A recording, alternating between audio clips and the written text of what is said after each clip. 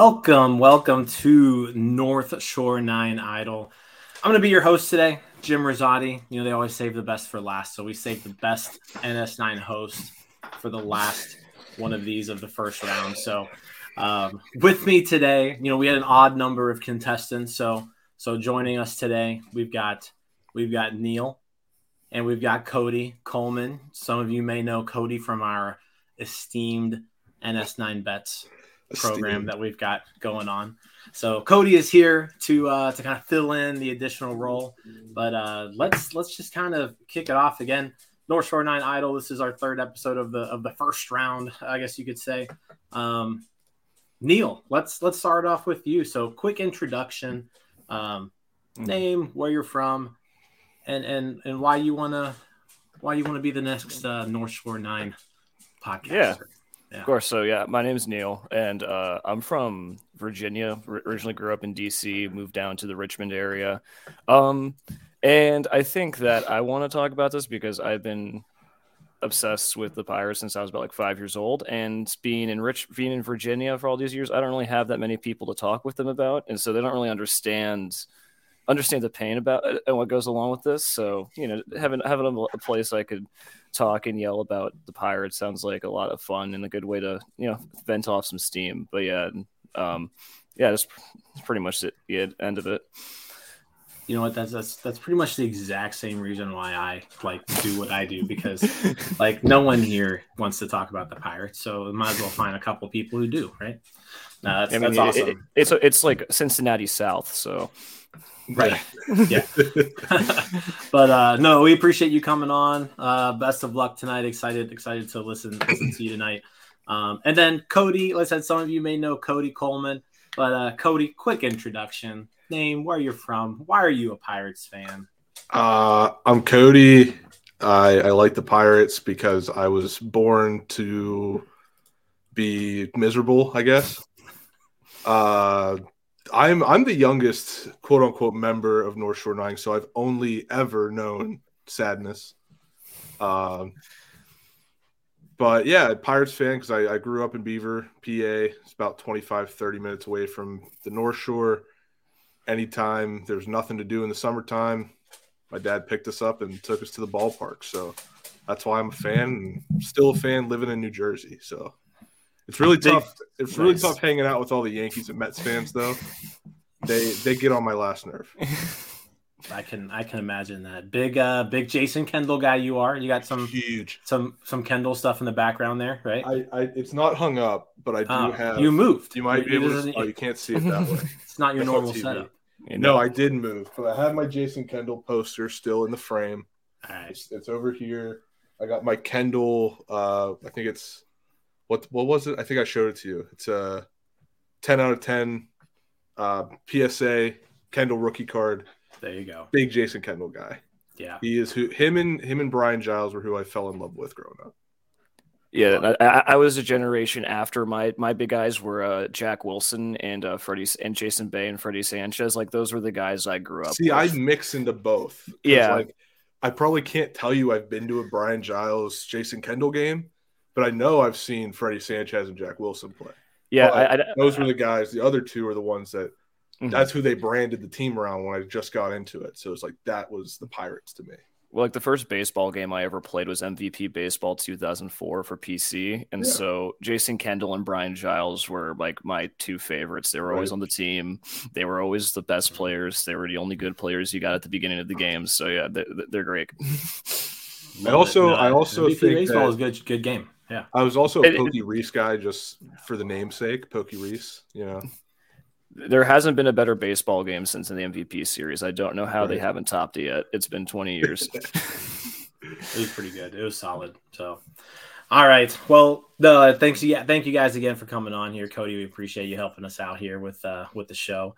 But let's kind of dive right into it. So the way the format's going to be here, we've got each person's going to bring a topic to the show. We've got another topic that I'm going to bring up here towards the end. And then we'll follow up with some takes here at the end. But first, let's kind of just start off. Neil, what is the topic that you are bringing to the show? Okay, so I got a little bit of inspiration from actually the last North Shore 9 Idol that I watched.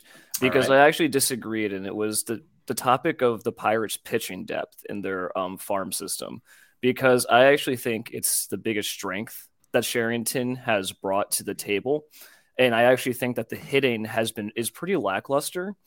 But pitching, I think, is actually in a really, really good spot. And I'll explain what I mean. So, like right now in AAA, we have three big guys who are ready to come up and are going to make their debut sometime this year whenever Sherrington decides that their service time has been manipulated enough.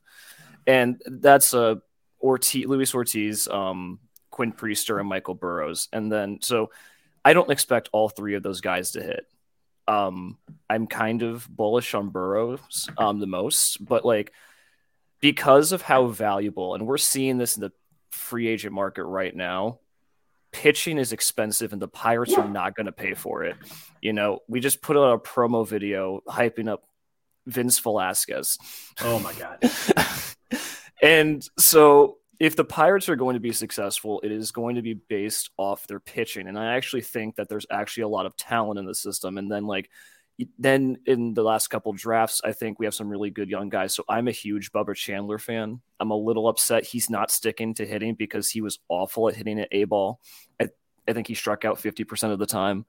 Anthony Solomito and Joey Harrington, who we just drafted in the 22 draft. And so I actually think that if there is hope for this Pirates team, and I am one of the most pessimistic people about the Pirates around, there is actual hope to be had in this pitching staff for the future to add to Contreras and Keller and maybe Brubaker, but I don't know if Brubaker is going to be sticking around for much longer. All right. I like this topic. Cody, I know you're not as big of a prospect guy as you are a major league guy, but Right. I mean, throw in your 2 cents there. I mean, I know you've got about Priester. You saw Ortiz at the end of the year. Right. Right. So what are your thoughts there? I want to go back to, the promo video and the Pirates promoing things. It's kind of like our biggest thing, around the holiday season was buy our dirt. Come buy our dirt so that we can afford mediocre talent. They deleted that. They did? I didn't know They deleted the tweet. That's awesome. I love it. I didn't know that. That is funny. But yeah, I mean, when it comes to prospects, I feel like the problem, as someone who's not deep into it, I don't know how these guys perform or whatever. I just know they're big names. And the problem I see is there's too much patience with bringing these guys through the system. We saw it with Cruz last year. It's like, why wasn't he on the opening day roster? There's no reason not to put him on it. Obviously, as the season kind of went on, before he came up, people were like, maybe there is some reason why he's not there. But once he showed up, he showed up. So I think that's the biggest thing that we've had a problem with over the years is that we're too patient with prospects. We're not willing to take a chance early on them. And I of course, it's because of money, contracts, whatever.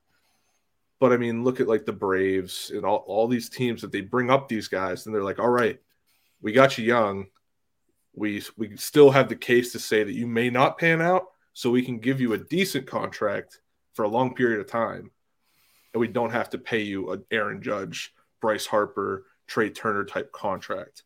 So that's something that I think that the Pirates don't really try to expand on, and it's really hurting them.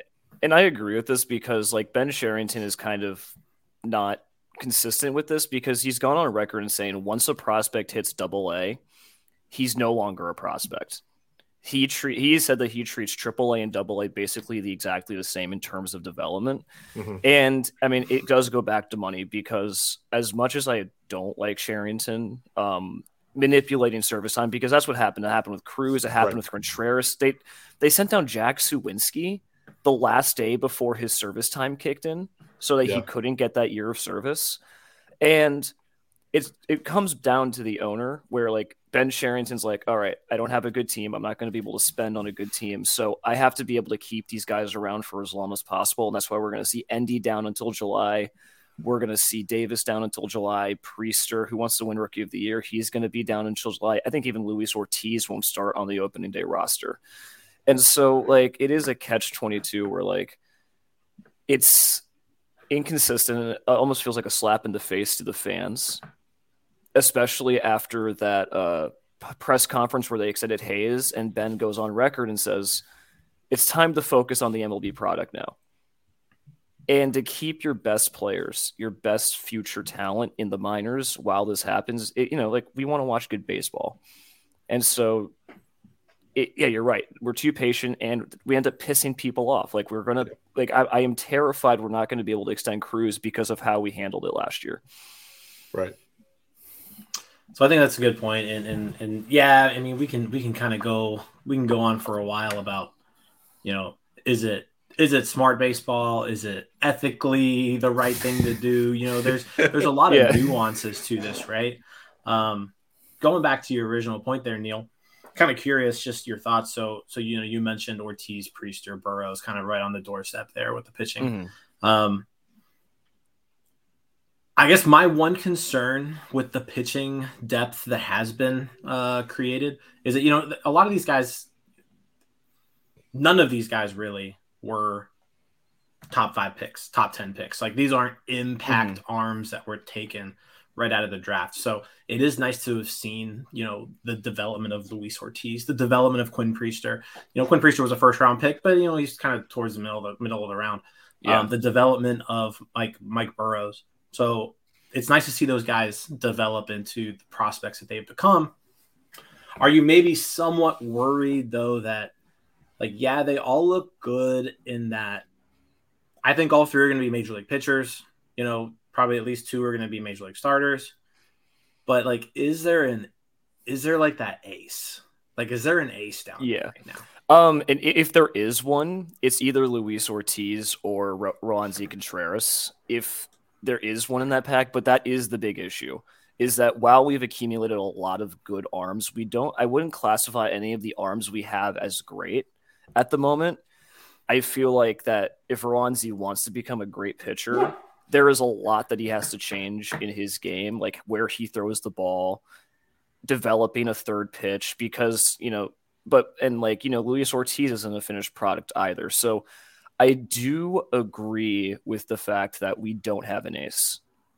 I would counter that by saying that the Pirates, when they were good, we had Cole in 2015, but in 2018, 2014, 2013, we didn't really have an ace. We just put together 5 solid pitchers who gave you range from 3 to 4 ERA, gave you a chance to go out and win every single game. You got Edison Volquez, you got AJ Burnett, Francisco Liriano, Ivan Nova. None of those guys blew the doors off anything, but they were above average pitchers. And so I feel like if you can get a rotation of 5 solidly above average pitchers, especially in a weak division like the NL Central is right now, that should get us playoffs.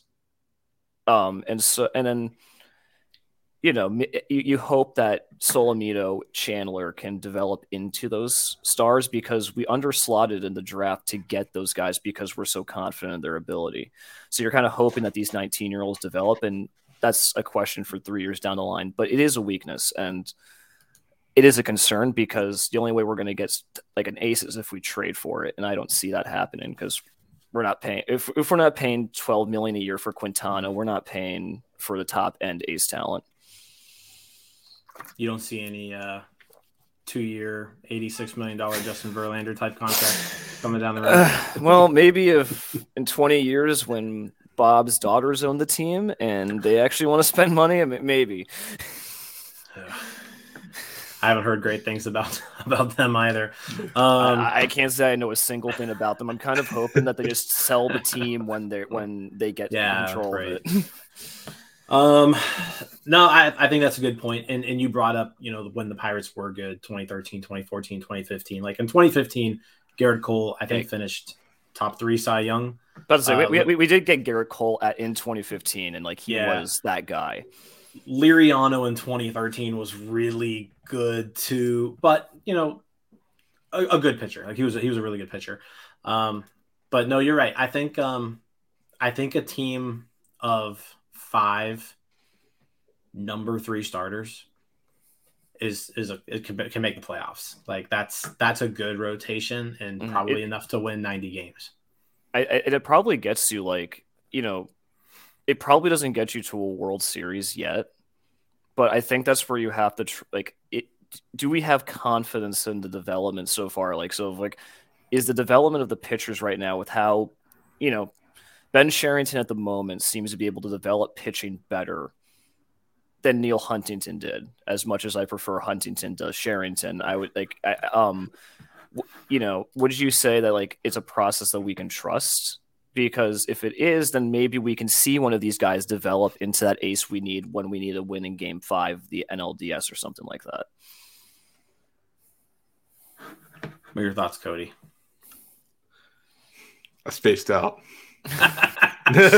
No, so I would definitely say that I think it's a little too early to say like what Cherington's good at and what Cherington's not good at as far as like developing prospects goes. Yeah. We have seen some success obviously with Contreras, but like how much of that was before he got traded? How much of that was after he got traded? Obviously what we saw from Luis Ortiz is, the development staff deserves all the credit in the world for him there. Priester has always been a top 100 prospect. So like as he's matured through the minor leagues, he's taken the necessary steps at each level. But is that expected? I don't know. So I guess I'm to the point where I think the jury's still out on like, can we develop pitchers or not? That's fair. I do like, I like the early signs that we're seeing out of, Solomito in particular. Bubba Chandler, this stuff looks great. He's just very unpolished, and you're probably not talking about a guy who's going to help out this team before like 2026. Right? Yeah, I think 2025 is like the earliest we'd see Solomito or Chandler. I mean, and I would also say that, Michael Burrows was on absolutely no one's radar 2-3 years ago, and he cracked Baseball America's top 100 list this past, like over the last season. And so hopefully, I guess like it's my hope and kind of like my sanity is hinging on the fact that if they're developing this well in the minors, that will translate to the majors. Because if not, I feel like we're in for another 4 years of very, very bad baseball.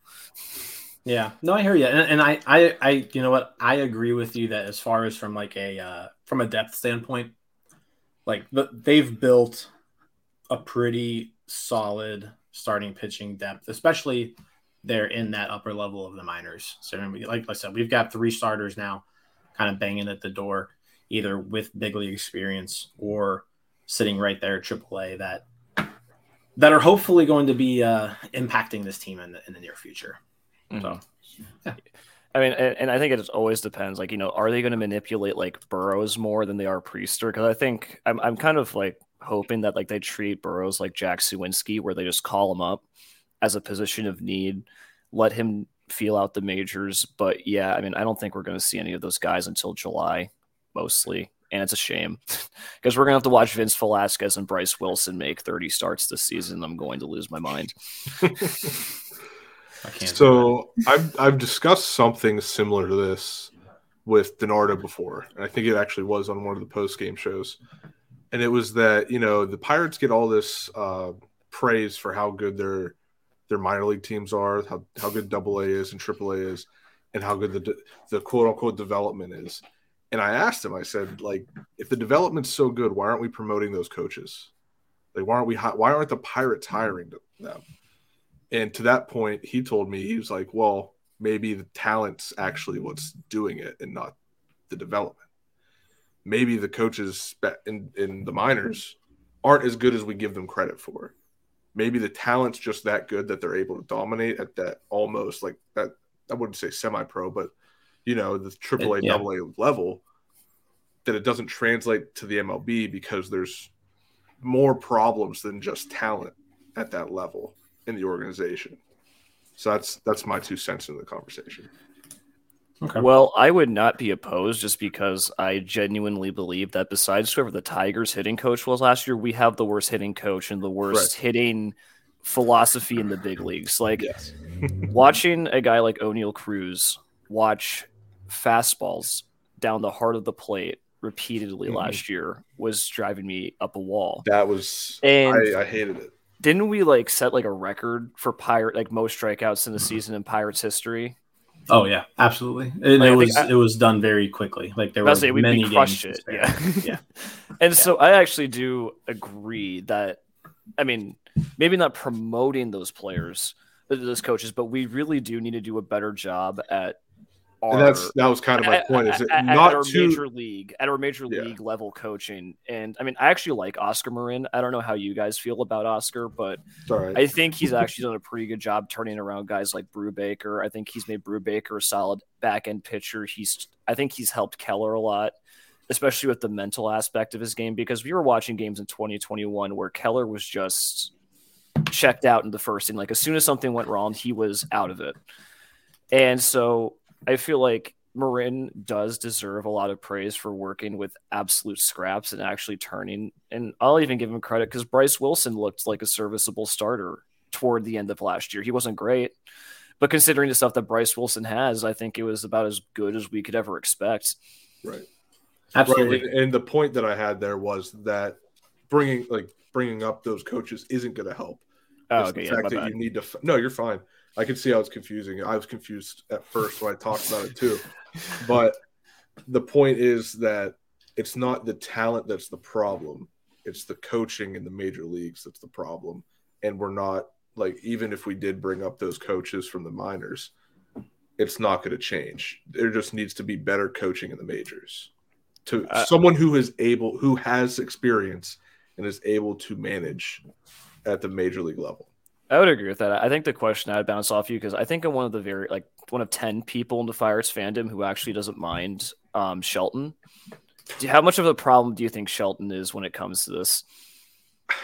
It's a tough question to answer because on one side I'm like, I don't think he knows what he's doing, but on the other side I'm like, I think he's just taking. He needs to do what Cherington tells him. He needs to trust in Cherington. Kind of almost like a Moneyball situation where.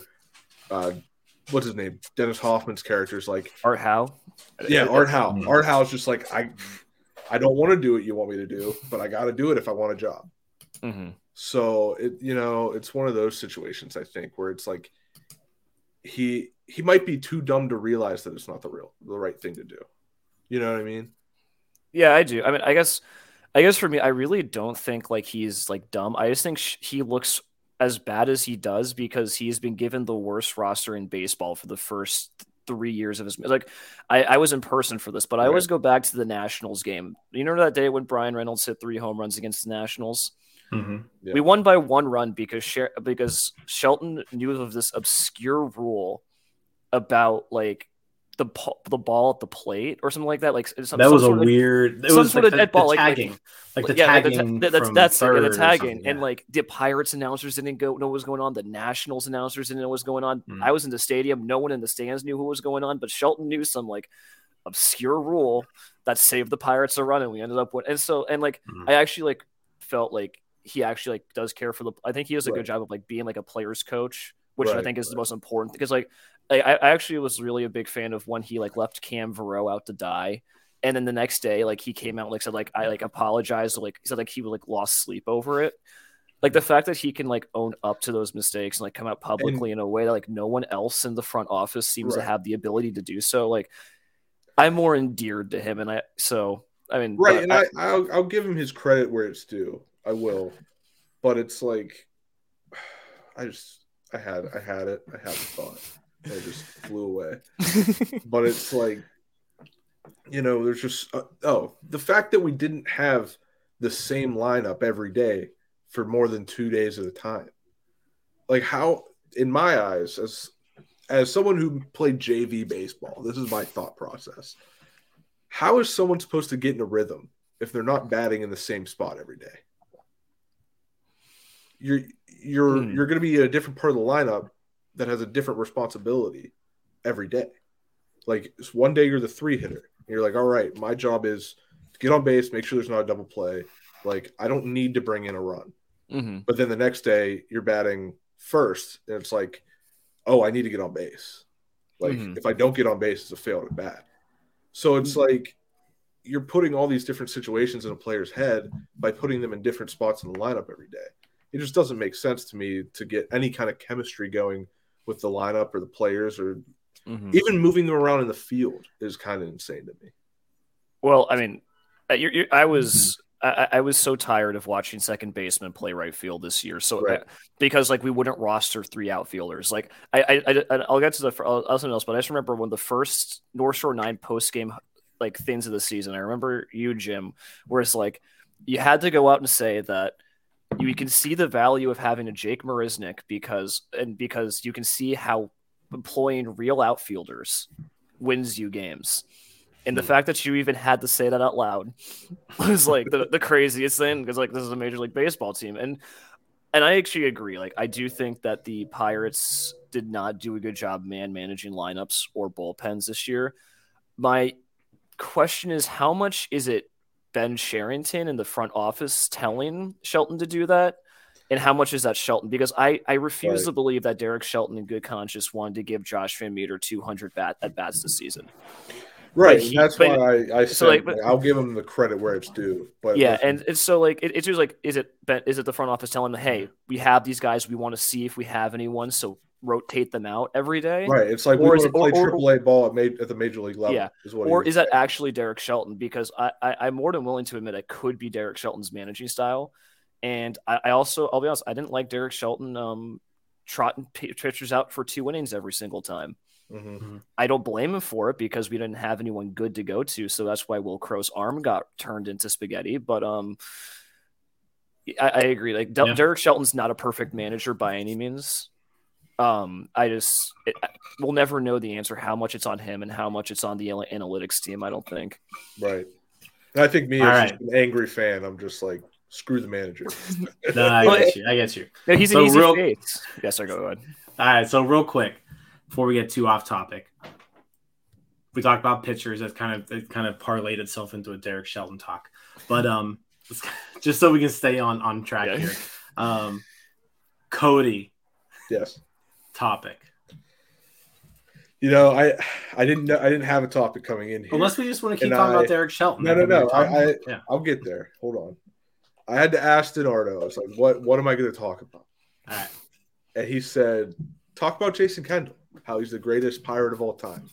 Okay. And I think that's a worn out conversation. We've talked about it too much. We know it's a fact. You can't keep talking about it. So I'm going to talk about, and I know it's old news, but I'm not going to talk about his situation specifically. I'm going to talk about the situation as a whole. But Brian Reynolds requesting a trade, and how there are many players that just are not going to want to play this year. There's no morale. There's no sign of wanting to win. And I think Brian Reynolds is the first public showing of that. Can you think of something else? Because Brian Reynolds is going to be our topic that I was going to bring up. Oh, you son of a bitch. So, okay, I can take this back. To whenever we traded Andrew McCutchen. All right. When Andrew McCutchen got traded, yeah, it was like, what the hell are we doing? You could have signed him for a smaller deal for a couple of years, not a long-term deal. But then, all right, they trade him. We're like, oh, shit. Like, what are we going to do? And you think, oh, the players, someone's going to step up. They're going to get it done. The opposite happens. They ask Josh Harrison, like, hey, we want you to be the leader of this team. Josh Harrison says, you just traded away the leader. I'm nobody without him. So they love to pull the morale out of this team. And I think this is what we're seeing today, is that you see a front office that's not making moves to win. Obviously, there's a money situation. You can't get around it. No one cares anymore. But there's no real way. There's no real thing bringing this team together to say we want to win. And if you wanted to say that, it would go back to what we were talking about earlier about being too patient. Don't be as patient. Bring up Endy, or bring up Henry Davis. Bring up, like, we don't have a catcher. To my knowledge, we don't have a catcher on that MLB roster. You have 2 in the minors. Yeah. Endy Rodriguez. Endy's the only catcher on the 40-man, and like maybe exactly. Jason. And we have Jason DeLay and Tyler Heineman now. Right, and they said that. Didn't they say Endy's not going to be on the opening day roster? Yep. straight up said like they're not going to be there. So what are you doing? You're not giving anybody on the MLB roster a reason to play. Maybe they think, oh, we have Andujar. Andujar is going to be the guy that everybody's going to rally around. He had an okay rookie season. Like, this is the guy. This is the money. This is the money guy. Like, this is going to bring in all the fans. They think, oh, we got an ex-Yankee. He's going to play so well. I don't think Andujar is going to want to play because he's going to have no pitcher out there to hold a lead. He's going to be relied on to get them runs. Him, Cruz, and Reynolds. And then who do you got after that? I mean, I'm not going to get in my hot take yet because I was about to. I'm not going to. I'll save it. But that you really don't have anybody else that's going to drive in runs and keep this team competitive. And you don't have a pitching staff that is going to be competitive either because they, like we said, they haven't been developed yet because we're too patient. We won't give them the MLB innings. So that's my topic, just how this front office is just they don't want to give the players any hope. Okay. I mean, so just to kind of summarize your topic. My rant, yes. The Pirates, the front office, they don't really seem to care, one, about the cohesiveness and the togetherness of a locker room and a team and what gets people, together to strive for a common goal, right? That's one thing. I think you could also throw in there too, they also don't really seem to care very much about like their players, but they also don't really seem to be caring very much about like they're paying customers, the fans in the same regard. So a lot of moves that they've made recently, I guess you could say, it's just, and I don't think it's a smart idea to like do everything to like appease a fan base. Like, I don't think that's how you necessarily run a sports team. But at the same time, I think it's probably also not smart that like every single thing that you do, like kicks your fans in the nuts. Right. So I does that kind of summarize? Yeah. Where you're going? And I also think this goes back to the Jacob Stallings trade because didn't get much back for that. And we could have had him as our starting catcher until Endy or Henry Davis were ready. You could have had a serviceable catcher until you're ready to bring up the star. They got Zach Thompson, Cody. To be fair, I mean, as someone, that trade was lose-lose because Jacob Stallings posted like over -1 WAR last year. Like he would have been like, I think he was genuinely worse than Michael Perez. Like this is how bad we're talking he was. But I do get it because Stallings was a locker room leader. They loved him. He liked Pittsburgh. He liked being here, and I agree. So 2 points. So first of all, I think Miguel Andujar is like the 11th best hitter in this lineup. So there's that. But I really don't think he should be dependent on anything. Second of all, I mean, I do think that at least these guys are professionals. And I think actually signing like Carlos Santana is actually a really good signing. I forgot about Santana. For things like that, because I don't think he's going to be like that great player. I think he's going to be a pretty average player. But in terms of keeping the locker room vibes good and helping the young guys play hard. And I mean, I think that's good. And I feel like that'll keep a good clubhouse culture. I also just think, like as the guys are starting to trickle up, you're starting to see a camaraderie because like you have G1 Bay and O'Neal Cruz are like best friends. You have Rowan Z Cruz, like the Dominican guys, like who are, and so like, I feel like there's a culture that can be built here, but I 100% agree that the front office just has zero regards for the fans and the on the field products. Like I get it. Like we have no money. And so you think you want to do an Oriole style rebuild, but the difference is that Mike Elias and the Orioles front office were transparent with their fans. Right. And didn't demean them or treat them like they're stupid. And like, so like, for example, like Mike Elias goes out and every time, like last year, I hated the move when they sold at the deadline, when they were winning games, I hated it. But you know what Mike Elias did?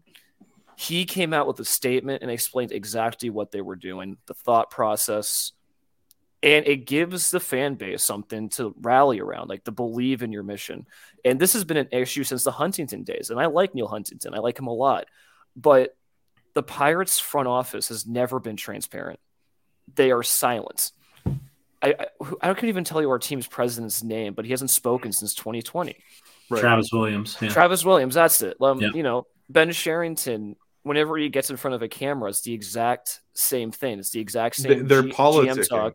Yeah, for some reason they're politicking, and it's like, to who? Yeah, and then like he lies to us. Yeah. Like he lied about it being time to focus on the MLB product. Now I think part of that this offseason is I really don't think the Pirates expected the market to be this crazy. And I think that they anticipated being able to spend $20 to $30 million in payroll. But now the market is so insane that Mike Clevenger is going for $12 million. And I don't think they ever could have anticipated that. But no, I agree. Like, you know, and canceling Pirates Fest. Yeah. If you're going to, and the one thing people look forward to is Pirates. Yeah. I've never been, but it sounds like a great time. They told the fans straight up by Derek Shelton saying that their best, most exciting prospects aren't going to be on the opening day roster because they knew what happened with Cruz and the outrage because they called him up. Like, I am convinced they punished Endy Rodriguez by not calling him up because of the outrage when Cruz got called up and Contreras. And they're like, we're not doing this again. And so it's very hard to trust in a team that does not seem to care whether or not the fans are happy or that the product is winnable. Because, you know, you are completely right. If the culture sucks and there's no expectation of winning, why should they care?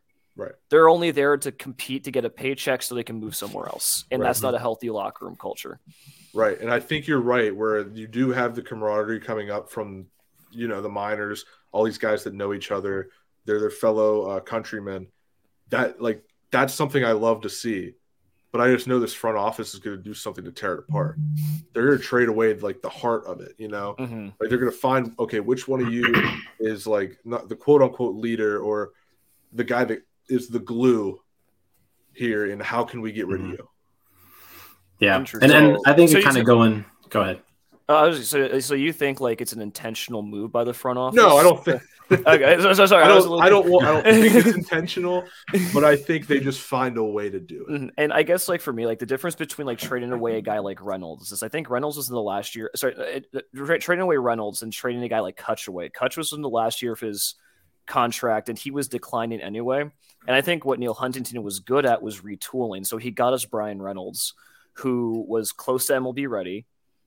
And happened to identify like that's where when he traded away Tony Watson, that's what it got us O'Neal Cruz. Yeah. When he kept he went from Joel Hanrahan to Jason Grilli to Mark Melanson to Felipe Vasquez seamlessly. Like he was able to retool. And I don't know if Ben Sherrington has the ability to retool. I don't like his trades. I think almost every single trade except the Tyon trade has been pretty underwhelming. And so you don't, it takes a very special type of GM to create a winning culture in a place like Pittsburgh. And after 3 years now, I don't see Ben Sherrington having an interest. Right. Real quick, and then we'll move on to the next topic because I think we've got a good segue here. But I've said it before. We mentioned just like the transparency aspect, like explaining what you're doing to your fans so that they know what your vision is, and you have a common goal that you're all kind of looking towards. I kind of bring it back to the 76ers of 7-8 years ago, where like they somehow got an entire city like excited to tank. Right. And then just trust the process, guy, like TTP. Right. Like that was a whole thing. And 76ers fans like totally bought into this, because they were like, all right, this is our plan. This is our goal. We're going to do this. And then we're going to get this guy, this guy, this guy, this guy. And then we're going to compete for world championships. So, they somehow got an entire city like excited to do a rebuilding process. Right. And I don't know of any other organization in sports that was able to sell a rebuild like that, like the 76ers were. So, and it was just a matter of like, hey, like, let's communicate this to our fans, get them excited about the future. Like, that's all that they did. And like you said, like the Pirates kind of the entire step here. I don't think Ben Cherington still to this point, we're 4 years into this, I don't think he's still ever mentioned the word rebuild like at all. He has not said that word. It's almost like he wants to have the mentality of the Steelers, like, because the Steelers will never say it either. They'll never say they're doing a rebuild, but it's what they're doing. I think he wants to. He's like, all right, well, people like the Steelers, right? They never say they rebuild, so we should never rebuild. It's like, no. You're missing a degree there. Like that's not how it works. Well, he's fully rebuilding, even if he won't say it. Like, I mean, like you don't throw out the teams of the last 3 years if you aren't intentionally trying to lose as many games as possible. But yeah, no, just like transparency, like, explain why trades happen, like, or explain why we went after Vince. But you can't say we have the financial flexibility to sign 1 or 2 starting pitchers, one of them to a multi-year deal, and then go out and get a reliever and convert him into a starting pitcher. Because what does that convey to the fan base? If you were surprised by the market, that's fine. I get it. But like, and it's not your fault that Bob Nutting's the worst owner in professional sports. Like, it's really not. But like, don't lie to us. Like, literally, if they just came out and said, "Listen, we don't got the money for it," I'd be happy. Like, at least you're telling me the truth. I wouldn't be happy, but like, I wouldn't be like I would be tweeting a lot more about Bob Nutting than I am Ben Cherington. Right. I think I do that already. So the segue that I talked about, we've mentioned his name a few times here, right? And as far as, trading away the heart and soul of a team, or, the player that everybody likes, it's a little bit old news here, but it's still relevant and there's still a lot of chatter around it. But we're about 2 weeks after news broke that, after contract extensions fell through, Brian Reynolds has requested a trade off of this team. So I guess my question, we'll start off with Cody and then we'll go over to Neil. But one, should the Pirates trade Brian Reynolds? Should they just accept his request and trade him? 2, why do you think that it's gotten to this point, and should have ever gotten to this point? And 3, if we're trading him, what kind of return are we looking at, like, getting? Okay. Go back to the first part. Should the Pirates go ahead and fulfill his request to trade? So I do not think we should fulfill his request. I think it goes back to what we were just talking about. I think they should just buy into building a winning culture, because they haven't done it. I think this is, if you build into winning culture, if you say you're a player first team, you need to put your money where your mouth is. Not actual money, because we know they don't have it. But you need to put your actions where your mouth is. You need to actually do these things. And I don't think we've seen it. They might argue that, oh, yeah, we did because we gave Brian Hayes a contract. It's like, okay, you gave the guy we knew needed a contract. But what are you doing for these other guys? Coming back to the thing with O'Neal Cruz and bringing up all the guys, the fellow countrymen, that camaraderie, do it. Bring those people up, build the winning culture so that Reynolds takes back that request. Not that he can, but that he says, oh, I don't want to be traded anymore. Do the things you promised so that he decides, I want to stay. Second part, what was it? You know what? Let's go. We'll go back to Neil. Okay. So fulfill the request, yes or no? So this is going to tie into number 3, because I was kind of ambivalent about it, because you don't want unhappy players in the locker room. And even though Brian Reynolds is not the guy who would stop trying or would cause a stink about it, like, you also don't want that, like, to be in there. But after the Sean Murphy trade broke and we saw the absolute garbage that the Oakland Athletics got for a Brian Reynolds similar. So, like, Brian Reynolds is a top 10 player in a premium position with 3 years of control going into ARB. He's extremely cheap. Sean Murphy is a top 5 catcher in baseball with 3 years of control and is extremely cheap. And right now the trade market is dead. It is clear that teams would rather spend lots of money on free agents rather than give up prospect capital. And so, with this in mind, I just don't see a world where we would get a return that is worthwhile to not just keep Brian Reynolds around for the next 3 years, because it seems to me the goal is to compete in 2024. That's when most of the prospects are going to be up. And that's the idea of like, that's when we're going to start trying to win baseball games. And so if that's the case and the trade market isn't going to return anything, you might as well keep Reynolds around for the last 3 years of his contract and let him help build that winning culture where we start winning baseball games. And then, if we start winning baseball games, then maybe Bob is willing to pay up and meet Reynolds' asking price. So I don't see a good reason at the moment to trade Reynolds unless we just get absolutely blown away with the package. You bring up a good point about the Murphy trade, and it's a link that I hadn't really thought of before. You just mentioned it. They are very similar in terms of like their current value, right? Mm-hmm. Yeah, like that. Those are good. Those are good parallels to kind of look at. And like you mentioned, definitely not the return that I think Oakland fans are probably very thrilled with in that trade. So no, that's a good point there. So I guess leading to number two now. I guess who do you blame? Like, whose fault is this? Whose fault is it that we've gotten to this point? Cody? Neil's not going to like this, but I think it's Shelton's fault. Okay. I think Shelton hasn't done. I don't think he's done enough to keep these guys happy in the major leagues. Save the hot takes for the end of the show, man. I would say it's not even my hot take. But like we talked about, it's like, is he just doing what Cherington tells him to do, or is he actually doing these things?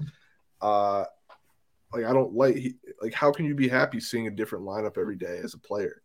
Like how can you be happy with the decisions that have been made that's causing you to lose baseball games? Obviously, there's that one with the Nationals where it caused them to win, but you're losing more than you're winning. So, therefore, I just don't think he's doing enough to keep these players happy. Okay.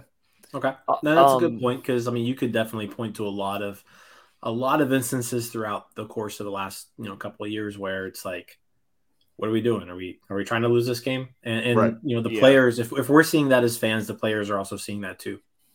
Right. Mm-hmm. Yeah.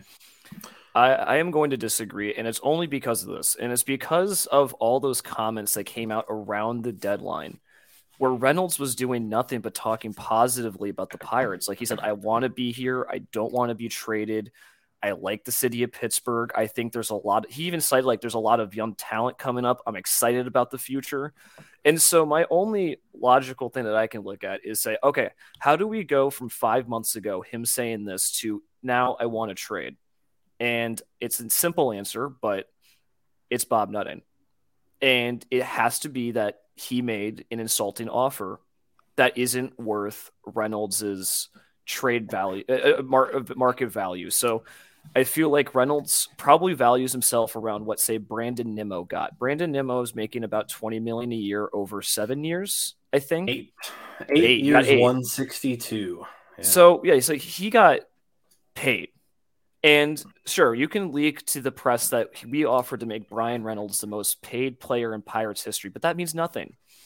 Because Brian, we don't have a single contract that's ever exceeded $100 million. And so it's a problem that we've had, and it's the core problem of the Pirates, and it is Bob Nutting's refusal to spend on quality players. I will say I saw this one interesting take on Twitter. I'm not going to say it's true, but basically it's the idea that after the Polanco extension, Bob Nutting said, all right, we cannot have anything like that again. And so I'm not going to give clearance to these long-term deals for guys like Reynolds who are about to approach into their 30s. I don't know if it's true, but like it would make at least some sort of sense as to why, because like you have to keep your best players around, and and they're going to want money. And so I do think the root of the problem is Bob, and I it's hard for me to blame Cherington because there's no GM in baseball that wouldn't want Reynolds here long term.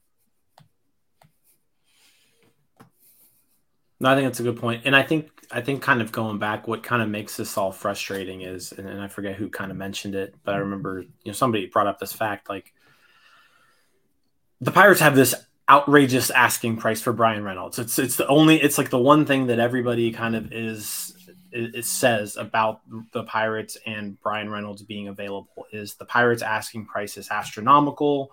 No one has been able to reach their asking price yet. Mm-hmm. And it's kind of frustrating if you're Brian Reynolds, and you hear that because you're like, well, hold on. You think I'm so good that the only way that you're going to get rid of me is some sort of astronomical return in a trade. But at the same time, you don't think I'm worth what I think I'm worth to stay on the team, right? So it's kind of one of those things where, there was some sort of disconnect in whether that's maybe Ben Cherington saying, hey, I don't know if I want to allocate this many years to Brian Reynolds, or it's Bob Dunning saying, hey, you can't allocate this many years in money to Brian Reynolds. I don't think we're going to really know the full story until, at some point, hopefully we find out, what was this offer that was presented to Brian Reynolds that was so disrespectful, basically, that he was like, I want out. I got to get traded. I'm curious to kind of see what exactly that offer is. But it sounds like we're both not in favor of trading him, essentially. But Neil, you said, maybe if that astronomical price is met, then so maybe. Basically, my feeling is Reynolds should be, if he's traded, it should be for cheap, young, controllable starting pitching.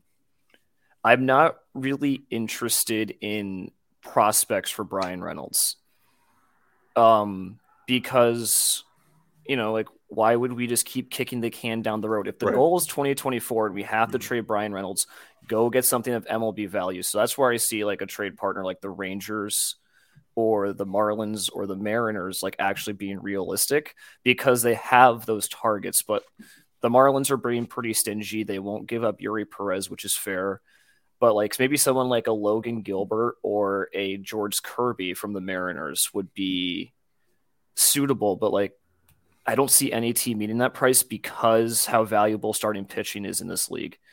There's nothing more valuable than years of control on your starters. So I don't see any reason to ship them off because no one's going to meet the price. Yeah. All right. Well, there we go. That settles it. No Brian Reynolds trade. But if we do it, yeah, who's in that package?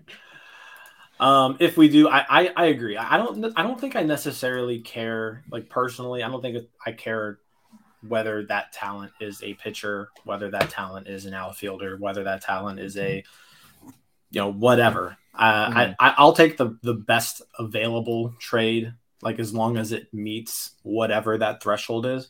Mm-hmm. But I think in order to trade him, you're talking about a guy, 3 years of control, all-star caliber player.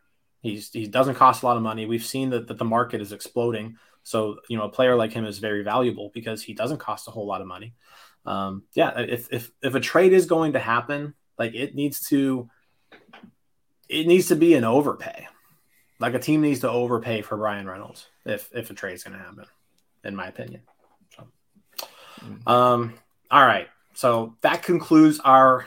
Oh, you don't want to know who would be in my package? Who would be in your package, Cody? Well, let's talk about as someone who lives about 15, 20 minutes away from the Bronx. Oh, no. All right. And I've been to a couple Yankee games last season. I'm basically going to name you my favorite, underrated Yankees players that I would want for Brian Reynolds. Okay. Starting with Jason Dominguez. Not very underrated, but hey, that's your prospect that you add into the pool. Yeah. Jason Dominguez. I would add on to that Domingo German. I would add IKF because I love IKF. IKF's my guy. You might be the only person in New Jersey who believes that. Yeah, I don't know if any Yankees fan. Listen, I love IKF. I'm a big IKF guy. And give me Oswaldo Cabrera. So like Cabrera. Just because he's young, he's 23. Yeah, no, I mean, I get that. So I think the Yankees have the capital to execute a Brian Reynolds trade. It's just a matter of like, are they willing to give up something to give it up? I think there are quite a few teams that make good trade partners. I think the Yankees are one of them. Neil brought up the Mariners, definitely. I would even like. I know a lot of people are down on them. Like if talking about the Mariners, like. I would be fine with throwing in Jared Kelenic in that deal and just seeing what happens. Like I would be okay with a throw-in, but if he's the centerpiece of the deal, I'm going to jump off a building. Yeah, like he can't be the centerpiece, but throw him in there and see. Like now, I got a trade partner. I know a lot of people are talking about. I would think the Texas Rangers are also pretty good because then we could get a package centered around like I think his name is Evan Carter. Evan Carter. Yep. Let me just check. I'm going to Fangraphs right now just to make sure I got my names right. Like Owen White, who is like Owen White and Evan Carter, just like these really big studs who were like climbing through the minors really fast. Like I'd be okay with that. But yeah, but just like for comparison's sake, and I'm not saying Reynolds is as good as this player, but Brian Reynolds over the past 2 seasons has an OPS plus of 136, 51 home runs, and 11 WAR. Juan Soto has an OPS plus of 135, 56 home runs, and a total WAR of 12.5. And so when the Pirates are asking for a Juan Soto type package, like executives have leaked, I don't think they're that crazy to even if he is 4 years older. I'm not saying that Brian Reynolds is as good as Juan Soto. Like I would never do that. Juan Soto is a generational talent, but like I think people underrate how good Brian Reynolds is. I think the only reason that other organizations think that that's insane is because they know the Pirates won't be able to capitalize on the return. I think that's the biggest thing is they know they've seen this happen with the Pirates before, and with Brian Reynolds. Like, oh, you got Brian Reynolds in the Andrew McCutchen trade, but you still haven't won anything since retooling that, as we like to say here. So, like, I feel like teams are like, why would we waste a trade on you if we're just getting Brian Reynolds? Yeah. So, well, and I think the value probably isn't that far off too, because Reynolds has that extra year too. Yeah. He's making like $6.5 million this year. Yeah. So like there's value in making less money and having him longer. Like there's value in that. So all right. So thanks guys. That concludes our Pirates talk. So let's kind of get into like hot takes. No hot takes. I thought the hot takes for Pirates. Yeah, hot takes for Pirates. That's what I was told. So let's go. I mean, you already made a pretty hot take, Cody, but let's go with your hot take. Let's go with your hot take. Oh, me or Neil? You. Oh, your turn. Yeah, go with your hot take. Hold on. Yeah, Brian Hayes is a waste of money. Wow. You look at the season he had last year. I know we're not going to rely on him for his offense, but when you don't have pitching, you kind of need a guy with some offense. He had 41 RBIs, 7 home runs. Sure, he had 20 stolen bases. I like the 20 stolen bases. But the other question is he going to keep this consistent? Is he going to improve? I don't see it. I see him as a gold glover defensively, but offensively, what's he going to help us with? I think at best he'll be a Josh Harrison caliber player, and that's just what it's going to be. I just feel like he was a waste of money, and he's not going to win us games offensively. And in this MLB today, I think that's what you need is runs. I think in any MLB, in any era of baseball, you need to score runs to win the game. Mike's gonna like that take. Yes, he is. I do not. I am shocked. I do not like that take at all because I mean, I'm not gonna say his offense is disappointing, but he is not making that much money, even for the Pirates.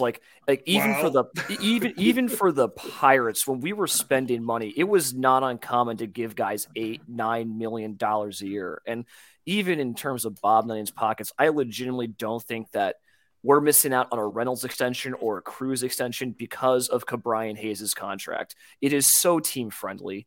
It is almost asinine. And Cabrian Hayes is still an extremely valuable player, even if the offense just isn't there. Like even if he's a league average bat, he is good for 3 to 4 wins above replacement every single year. For example, and the current rate, I believe that for WAR per, like, if you want to put a dollar amount on WAR, it's $8 million. And he is doubling or tripling or quadrupling that every year. And I think even if he doesn't improve that much as a hitter, and I think as JT Brubaker will say after the atrocious defense he had to suffer this year, he was the unluckiest pitcher in baseball. Having a guy like Cabrian Hayes at the corner makes everything easier, and it can help pick up a pitching staff that struggles. So I think I understand where you're coming from, but I just don't think the money's bad enough to make him a waste of money. I mean, I like runs. Hey, it's a hot take for a reason. It's a hot take for a reason. I like it's way hotter than my take, so I applaud you. All right. I pander to the fan base of Bucko Mike. There you go. Bucko Mike is my idol. My hot take: the Pirates should trade Henry Davis. I am not high on Henry Davis as a prospect.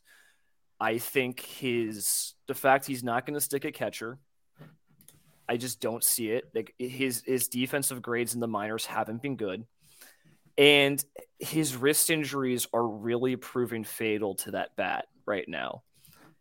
I've read reports from him in the Winter League about how his makeup isn't looking good, and in Double-A, he's really struggling. And with the advent of Endy Rodriguez looking like a potential superstar, I feel like trading Davis, because, I mean, at this rate, he's going to be a first baseman. And if he realizes that potential, it's the first real first baseman we've had since, Derek Bell? And that would be great. But I feel like I don't trust it at the moment, and I would trade him for major league help to a rebuilding team while his value is still high, because I don't think the value is going to go that much higher. So Cody says Cabrian Hayes isn't worth it. Yeah. Neil says Henry Davis from my alma mater, the Louisville Cardinals, isn't worth it. Not doing yourself any favors here, Neil. I mean, I've harassed Jim on Twitter enough about the Louisville Cardinals, so I've already dug my grave. You know what, too? Another take that Bucko Mike would completely agree with.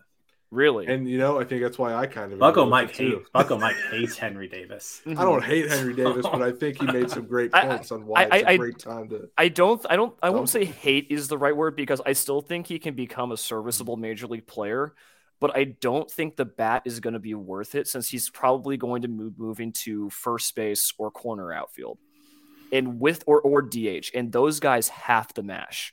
And his pop-up rate, like the fact he's not getting good contact on the ball, it really worries me in the minors. So we agree corner infielders need to mash, right? Yes, but Davis doesn't bring the defensive value that Cabrian Hayes has. But we agree on that point. Yeah. Listen. All right. Yeah. Pirates better not trade Henry Davis. Pirates trade Henry Davis. I'm done. Done. Boy, listen. No. You'd probably be okay with it if we had Endy start in the majors and he's a superstar. Yeah, that's what I'm saying. I honestly completely forgot about the Louisville connection. That makes it even better. That makes it even a spicier hot take. Oh man. All right. So, okay. Well, hey guys, I appreciate both of you coming on. One last question, non-Pirates related. Mm-hmm. Neil, you're a history teacher. I am. I'm a pretty good history buff too. All right. What's your favorite war? I knew it. What's your favorite war and why? There's a right answer. Now, no wars are good, right? Like war is bad, but like, what's your favorite war to kind of go down? I probably have two, and they're pretty extremely basic, but because I grew up in Virginia, the Civil War is just so fascinating to me. I grew up going to all the battlefields, like driving around with my family, walking around. I got to camp as a Boy Scout at Gettysburg. I even almost applied. I almost worked at Gettysburg for a summer as like those people who dress up in uniform. All right. So this like the politics around the Civil War, the fact that like the entire nation was like thrown apart, like the tyranny from the North of like like throwing all the Maryland state senators in jail, but also it's also just like the advent of modern warfare with like new technologies that were meant to kill as many people as possible. Like there is just so much the Civil War has to offer that I could spend years learning more about it and I wouldn't be upset. Another shout out is the second like the Hannibal, the Punic War, second Punic War. Okay, see that's an obscure one. A lot of people might not know about those. Right. Yeah. But that would be mine. Yeah. No, I'm a big Civil War nerd right here. Been to all the battlefields too, so I know all that. Cody, favorite war. See, I thought there was a right answer to this question. There's no right answer. No, there is, because I've been in the group chat, and I believe the right answer is the War of 1812. Yeah, also an interesting war. One that I don't know much about. I feel like, well, it was one in school where we had just like skimmed over it. We skim over the ones that we lose. Exactly. Well, we skim over the one. There's just too much history in there's too much stuff to go over in the U.S. curriculum. Like trying to squeeze it all in. As someone with experience of trying to do it, it is a nightmare. But like U.S. history, I feel like in school it was like you learn all about the beginning parts, and then it's like once you get like Civil War, Reconstruction, and then the rest of it's just like, oh, and then there was the 1900s. That was it. When you have such limited time, you have to pick and choose what you think the most important are. Mm-hmm. And so what I've learned is I don't think it's like maliciousness. I just think it's like people who decided 50 years ago what the most important events that every kid had to learn, and we kind of haven't moved off of that. Whether you agree or disagree with it, that's kind of like what we got. No. So Cody, why is the war? Okay. No, I don't know. I just know that's what you and Ryan talk about all the time. My real answer is World War One. Okay. Ooh, I love World War One because it's solely trench warfare, very wild stuff. I mean, we talking about innovations and like new ways to kill mass amounts of people. World War One's definitely No Man's Land is fucking wild. Like, and just watching, like, there's more movies being made about World War One now. You have 1917, which is one of my favorite movies right now. I watched it when it first came out. It was amazing. I was like, this is so intense. I just started watching the new one that came out. It's a German film. Yeah, All Quiet on the Western Front. Yeah, All Quiet on the Western Front. I'm gonna watch that with my parents over my Christmas break. I'm kind of excited. It's a long one. It's like 2 hours and 45 minutes. So you were right up my alley. I started watching it, and then I saw how long it was. I'm like, I'm not watching this right now. I was like, this is too intense for me to watch right now. Yeah. But that's one that's on my list to watch, and just the trench warfare and the ways, the innovation of killing, and just you also had to be concerned about trench foot. Like trench foot's insane. Like you could literally just be like, oh, it rained today for like 20 minutes. My foot's about to fall off. So like, one of my favorite things as a teacher is when we get to the World War I unit and showing all my poor 7th graders pictures of trench foot. Right, yeah. It is that traumatized me as a 7th grader. It is the best day. But yeah, just like even like the disease, even though it wasn't really a war known for its like, chemical warfare. I guess a little bit with mustard gas, but like just something biological like that just it's going to happen to both sides. Like there's no way of stopping it. Yeah. It's kind of insane. All right. I will also shout out King Philip's War. You've probably never heard of it, but it is fascinating, and I would highly recommend everyone look into it. King Philip's War. Yeah. Okay. Between the colonists in New England and the Native American tribes in the surrounding area. Fascinating war. Okay. I don't know that one. I'll check it out. All right. 1 hour and 9 minutes. I think we went a little bit longer than everybody else, but like just by a little bit. So No, I appreciate you guys. Cody, again, thanks for coming on, holding down the fort. No Neil, problem. glad that we were able to finally get you squeezed in here. I had a Thank you great so time. much. Thank you. Yeah, this was fun. Hope you guys both enjoyed it. And yeah, that's all I got. I think this will be posted up either tonight or tomorrow or sometime. We'll let you guys know. Well, hey, Awesome. just to give myself a shout out here. Everybody watch NS9 Bets. NS9 Bets is a good time. It's a fun time. Or what's the saying? There's a saying. It's You're the one saying it. It's like it's been real. It's been fun, but it has been real fun. That's NS9 Bets. Yeah. It's real. It's fun, but it's not real fun. Got it. All right. But we have the bowl season episodes coming out.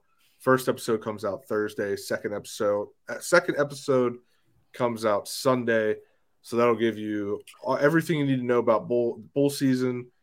And we have more episodes coming out. There's 6 episodes total. So real quick, who's winning the Fenway Bowl?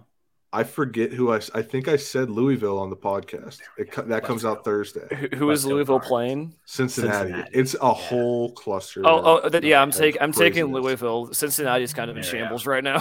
That game. I think that's the game we talked the most about because there's the most happening. Like, so do you win the keg of nails if you win that bowl game too? Yeah. Yes.